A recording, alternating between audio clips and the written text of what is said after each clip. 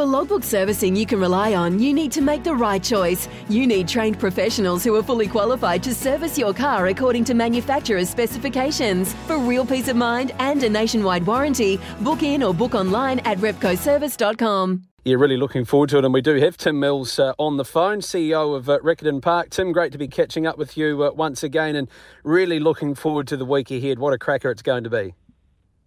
Yeah, good morning, Matthew, Jordan. Good morning, Australia, and good morning, New Zealand, and to everyone who's listening in. And really looking forward with some excitement to our 3-day Grand National Festival of Racing, which, as it does every year, heralds in the new racing season. What's the weather conditions going to be like, Tim? What are we expecting, particularly for tomorrow's racing? Well, an awful lot better than 2 weeks ago. Matt, as you'll appreciate, being a Cantabrian, we had atrocious weather. July was the wettest July ever in Canterbury's history, and in fact the wettest month ever in Canterbury's history. So we were on the back foot, and unfortunately, talking to a few guys yesterday who have travelled down, there was the old social media with the photos of surface water and everything probably didn't do us any favours, even though we were putting out our own vision to show that Canterbury was draining away, which it has done exceptionally well. The weather this week has been beautiful and the track's come back. Still going to be a heavy 10, but nothing like it would have been 2 weeks ago. Weather forecast, we've got our hearts in our mouths a wee bit. We've got a little bit of a fruit salad of the weather for the next 6 or 7 days, but in these 3-day carnivals, I just take each day as they come. There is a bit of forecast for some rain perhaps tomorrow afternoon. But going into the day, I think we'll end up, when you consider we've got a race called the Winning Edge Presentations Winter Cup, you do have to expect some heavy going from time to time.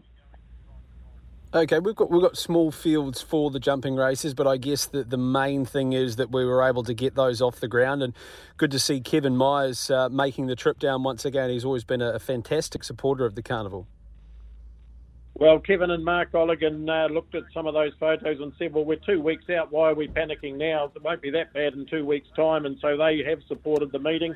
Probably just does illustrate the fragility of the number of jumpers and the number of people providing the jumpers in New Zealand. 2 or 3 of our regulars for just, a number of reasons, horses not performing and the likes aren't here this year. The numbers are smaller than we hope, but the bottom line is that they will go ahead to feature races. They will be exciting. There will be some history written as horses win the 2 Grand Nationals, in particular the Racecourse Hotel Grand National Steeplechase on Saturday week. So it's still going to be a festival well worth attending and well worth following. And whatever happens, as I said, there will be some history written in the next 3 days of racing. And one of those things, Tim, you speak of history, we've seen it in Hong Kong, we've seen it in Singapore, where they've been able to use 2 different tracks on the same day. And for the first time in New Zealand, we'll be using the turf track and the synthetic on Wednesday, I believe. We are, yes, a novelty, again, just showing the versatility of Riccarton Park for a 3-day carnival. And, there's not many 3-day carnivals left in New Zealand, and it's something we're proud of and we want to keep going. So the 2 hurdle races will be run on the turf and the flat races will be run on the poly track. And just looking through the entries, which close in half an hour, we've got 14 entries for the amateur riders race. The rating 65s have got 25 and 19. So there is real support for those races and those grades. And it will be a point of difference. It will, of course, take the weather out of the equation if the bad weather does come on Tuesday. And then we can sit tight and put the track back for Saturday week, which will all be back on the turf. And what are the numbers looking like at the moment for the Grand National Steeplechase in 8 days' time? We're probably at this stage looking at a field of around about 8 with an ounce of luck. Looks like there's going to be about 8 nominations. I suppose, being completely frank, we have to hope that horses get through. The 4 horses that are racing tomorrow get through it unscathed.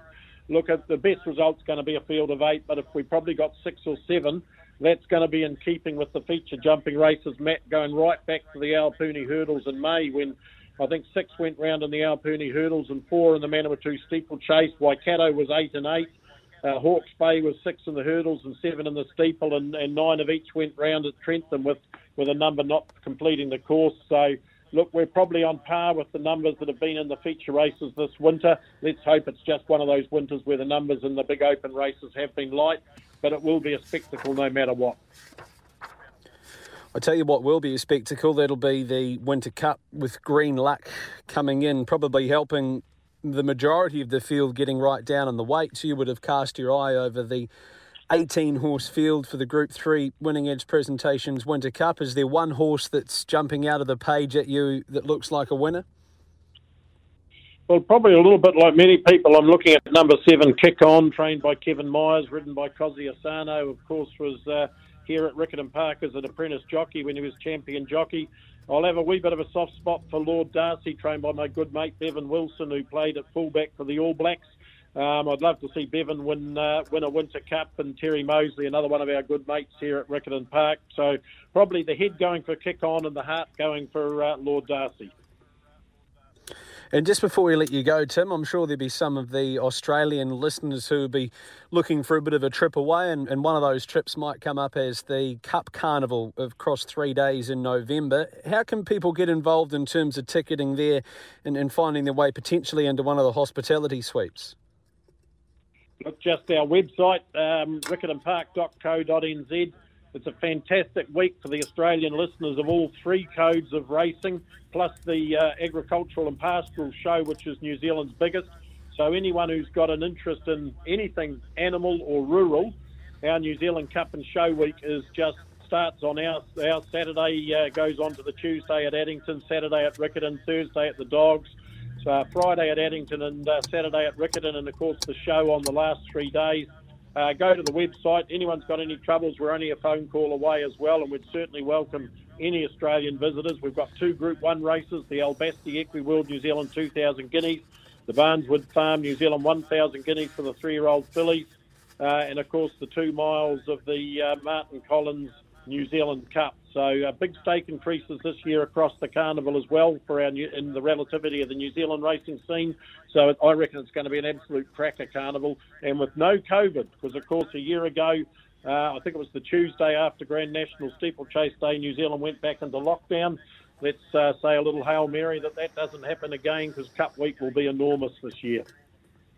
And Tim, finally, was there anything else across the meeting tomorrow that our SEN punters can have a bit of a nibble at? Was there something else on the program that you thought was worth a punt?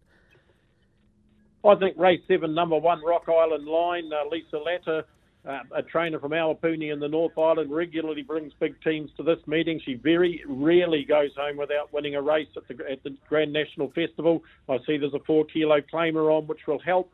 So race 7, number 1, perhaps. Good on you, Tim. Enjoy the week ahead. No, we will, Matt. It's always great fun. And, good luck, and thank you for having me on the show. When making the double chicken deluxe at Macca's, we wanted to improve on the perfect combo of tender Aussie chicken with cheese, tomato and aioli. So, we doubled it. Chicken and Macca's, together and loving it. Ba-da-ba-ba-ba. Available after 10:30 a.m. for a limited time only.